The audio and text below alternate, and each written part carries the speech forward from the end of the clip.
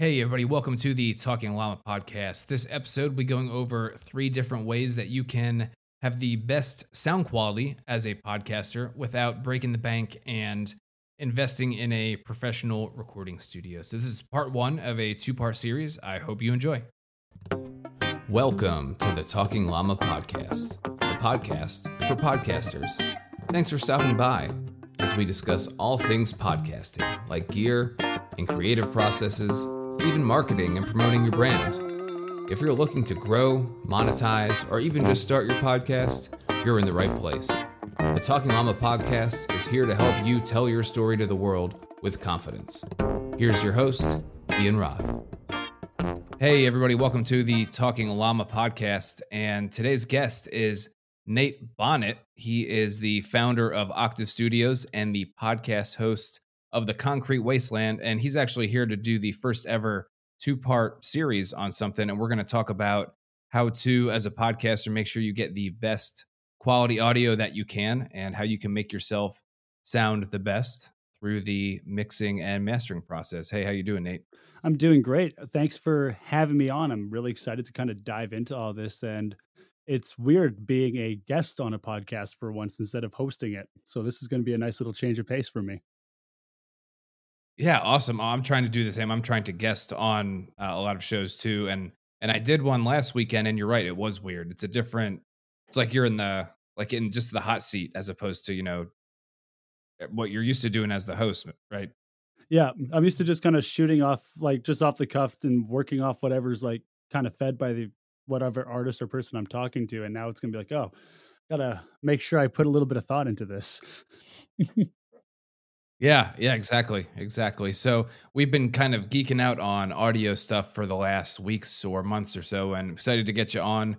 And so for this part one of this little mini series here, we're going to be talking about the right recording environment, knowing when to make the proper edits, and then kind of starting to go into the mixing realm and talk about gain staging. So Nate, I am a podcaster working in an extra bedroom of my house, probably like a lot of people who are out there, not in a professional recording studio. So, what are some things that I can do and are within my control to make sure the sound I'm putting into my microphone sounds good? Yeah, definitely. Because for me, I guess I'll explain my situation because it's really not a lot of different, not too different from what most other people would be doing. My studio is based in like a basement of a house that I rent. So I'm using one bedroom as my control room that I'm recording in right now, and then I have another room for instruments. But I'm guessing most people, if they're either stuck in the smallest guest room that they have, more than likely, if that's the spare room, or in a lot of cases, I know some people have had to end up going in closets, and both actually will work really well and to your advantage. You just have to do a few small things, and that's it's going to seem weird, but if you have bookcases or if you have a lot of stuff, really fill out the room. What you want to do is create areas and pockets where the sound can kind of get trapped so that you don't have a lot of echo and bounce back from everything that's happening in the room. And then another thing you can do is say cover up windows with pillows if you can, if they're like just small windows, if you're in a basement when you're recording, that'll just cut out a little bit of that space. Or even hang a really thick blanket on your back wall, like just something that can really take in any extra sound. You don't need to go full out, um, but just small things like that would really help. Or if you end up having, like, say maybe like a spare $300, you can go and buy the fiberglass that's used for studio rooms.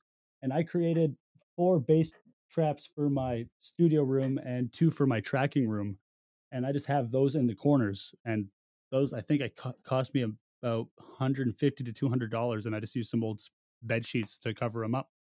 I've heard the term bass traps, and is it like a piece of? I pictured it's like a piece of foam that is supposed to suck up the low end frequencies. Am I right?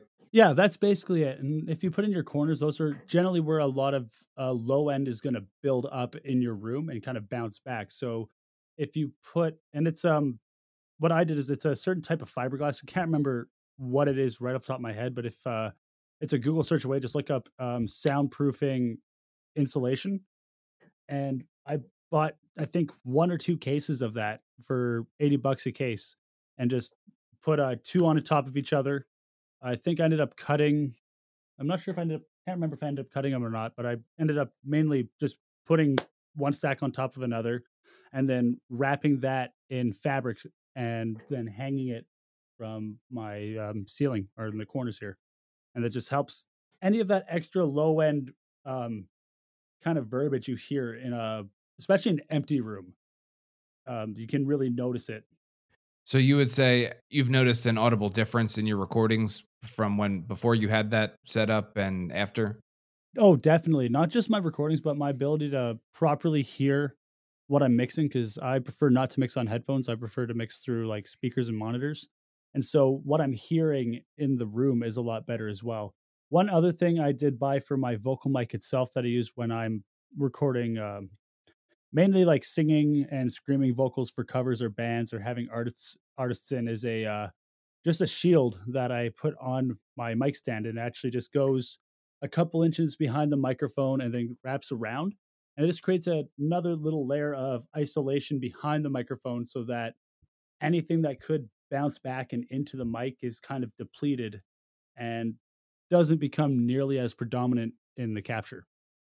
Speaking of microphones, uh, I'm sure it's a little different for singing vocals and maybe spoken word, but like how far should your mouth be from the microphone? Like a pretty easy, kind of Uh, basic question. of basic, it's the same for everything, unless you're doing like really high belting vocals where you're using a lot of air. You generally have to back up. Like right now, I'm a bit further away from my mic, but if I project a bit, I get a lot louder. But then I come in a bit closer, and a good rule of thumb is actually a thumb to pinky away from the mic. And then if you're getting really, I guess, soft and I guess, intimate with the vocal, then maybe just about a fist length away so that you're still nice and close to the microphone and everyone can hear what you're saying, but you don't really have to go too far in. You can kind of get a Larry King sort of vibe where you're just kind of talking smoothly and softly to the audience. Your Larry King is spot on, man. Oh, Bravo. thank you. I like that. So about a thumb to pinky away, you don't need to be eating the microphone, but at the same time, you don't want to be far away. So good to No, know. I especially think, if you're using a condenser microphone. man, it's like you read my mind. So I was gonna say, what really is good for a podcast, a condenser or a dynamic? I'd love to hear your opinion on that. I'm using a condenser microphone, and that's just because I really like how I'm able to sort of move around it, and it's still very focused on what it captures. I find it very much depends on the situation you're in. If you're very, I guess, stationary and you don't do a lot of hand movements and you don't really need to move around and have that little bit of an ADD movement here and there, then a dynamic mic might work perfect for you because you can just keep it focused on the spot. Or I find what really works for dynamic mics is the classic interview style thing. So like the I have a mic, I hand it over to my I guess, interviewee, they talk into it, or we both have our own because we're on location somewhere. I find a dynamic mic works better in those situations because you have a bit more control of you only want to capture what's like directly being spoken into it. But in a case where, say, I'm in a room and I want to be able to sit down, have a little bit more comfortability with how I can move, a condenser I find is perfect in those situations because, like, even in the space of explaining this, I've kind of moved a little bit in and away from the mic or left or right of it just to kind of be able to express myself fully. And I haven't had to worry about keeping something kind of directly in shot of my mouth, if that makes any sense. Yeah, sure. So dynamic, if you're going to be stationary, and I like the example you used of an interview, a traditional interview, sitting down, someone else is sitting down. Whereas a condenser, maybe if you're walking around a little bit, or I think that's the common microphone of choice for a lot of video audio that's used. It's like a condenser. That shotgun mics, I think, mostly are condensers. That sounds right. Definitely, definitely, and I guess this is going to allude to something we'll touch on number in the second episode. But in the case of, say, ambient background noise, if you're in an environment like you said where you're walking around, maybe you're out in nature and you're doing kind of like a hiking podcast or something like that, maybe you want all that background ambient noise there because it helps add to the immersion of the listener in that episode. in which case a condenser mic is perfect because again, it's a bit more sensitive to its environment and it can pick up a lot more versus the dynamic mic's only going to capture what's directly going into it. Yeah, so it sounds like it really depends on the podcaster's environment and what the podcaster is going for. I mean, I used a condenser forever. I absolutely love it. The thing sounds crystal clear. But I have three little kids that run around the house, and any noise they would make on the other side of the house, that thing would pick up because it's that good. So that's why I just switched to a dynamic. But I mean, maybe you're in a little in a place that's a little quieter, and you can get away with the dynamic. And I do overall think a condenser. I'm sorry, and I do overall think that the condenser, like you said, it picks up all just like the different ambient noises, and I just think makes your voice sound really clear. Yeah, I find there's a bit more of a clarity to the voice with condenser microphones just because of what it's able to pick up.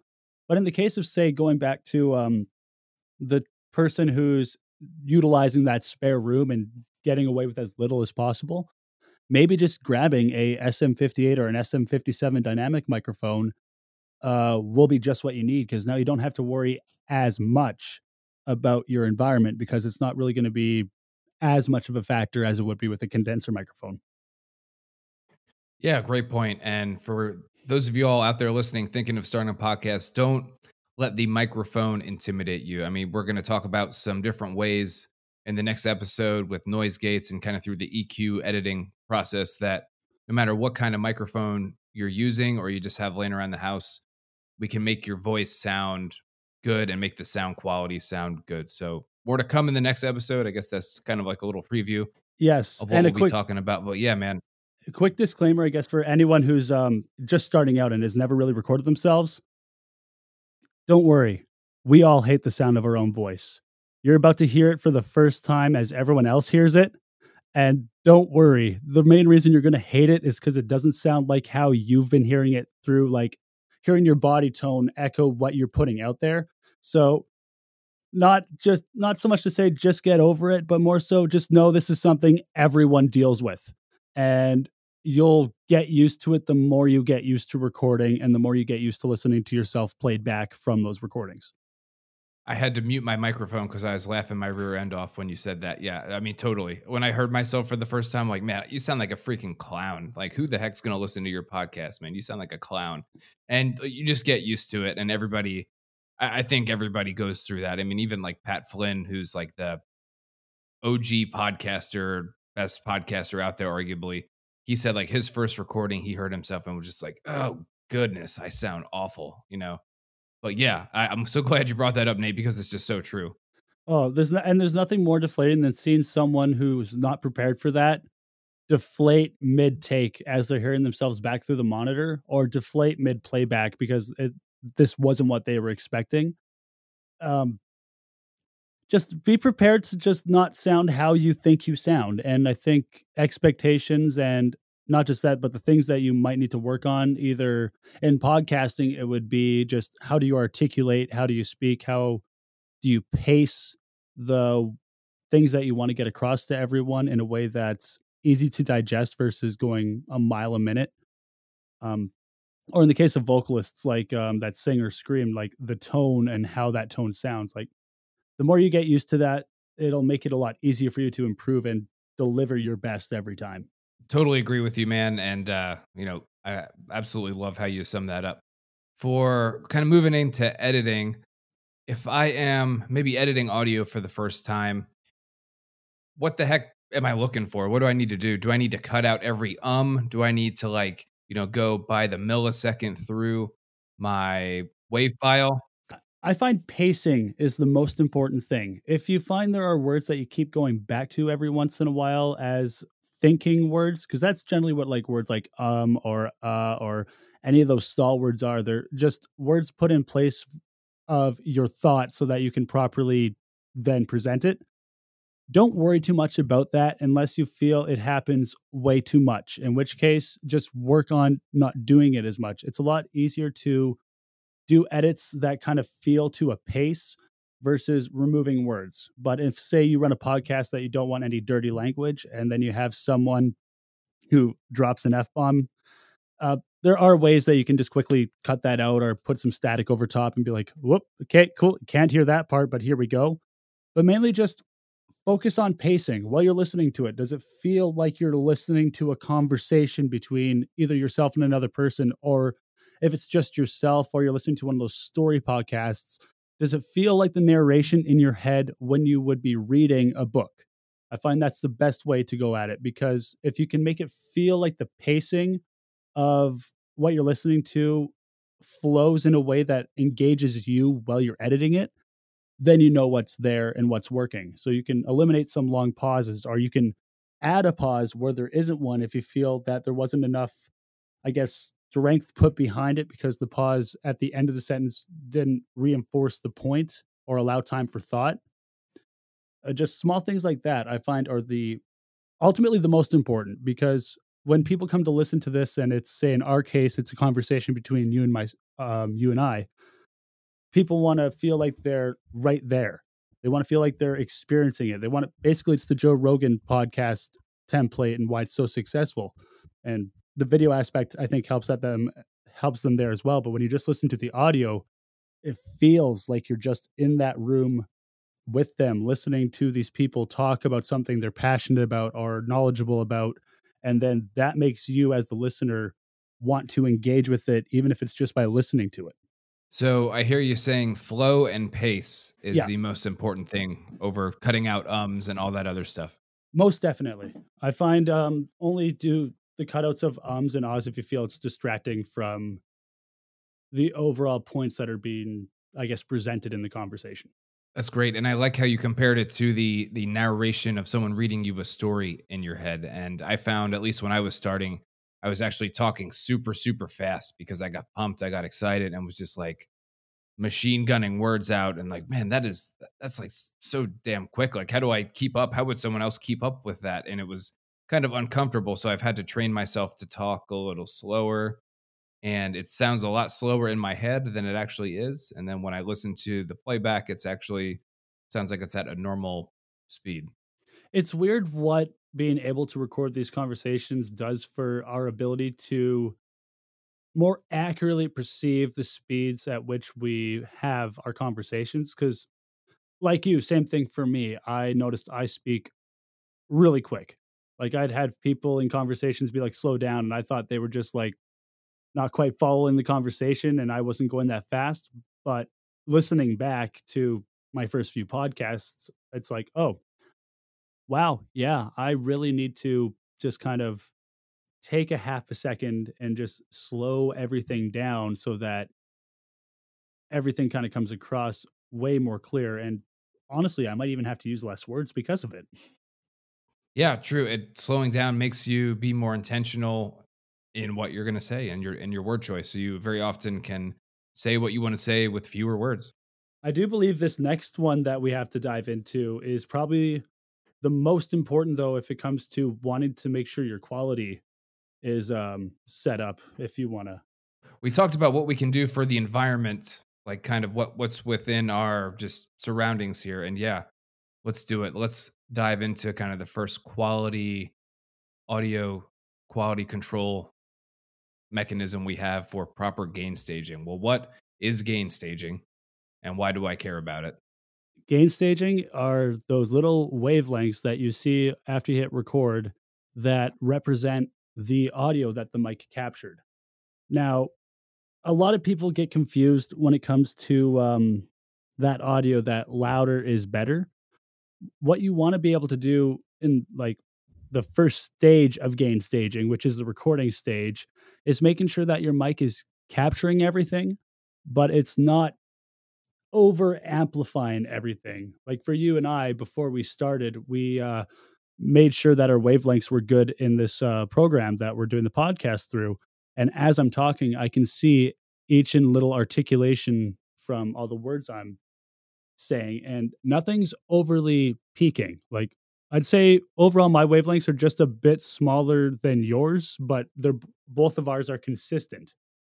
And that's really what you want to aim for, is something that catches everything that you're saying, but doesn't overload it. And you'll know when it's overloading when the two ends of the audio basically fill out the entire track.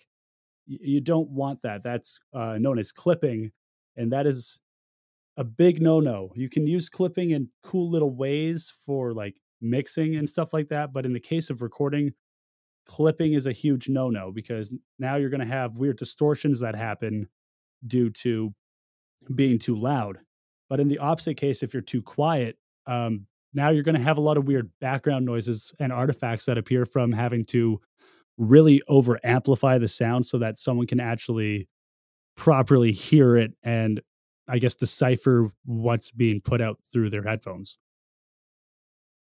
Okay, so that's the definition of gain staging. So I guess the next question would be, what is an appropriate level that we should aim for? And if you want to talk about headspace, what is headspace and how does it relate to what we're talking about?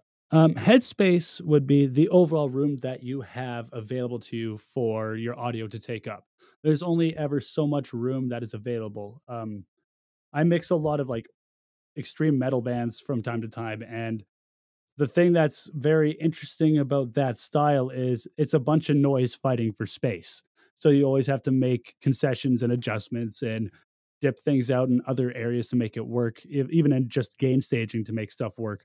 But in the case of going down to a podcast where you really only have maybe a few voices, maybe some background noise or some sound effects here and there, maybe some music once in a while, nothing's overly too complex.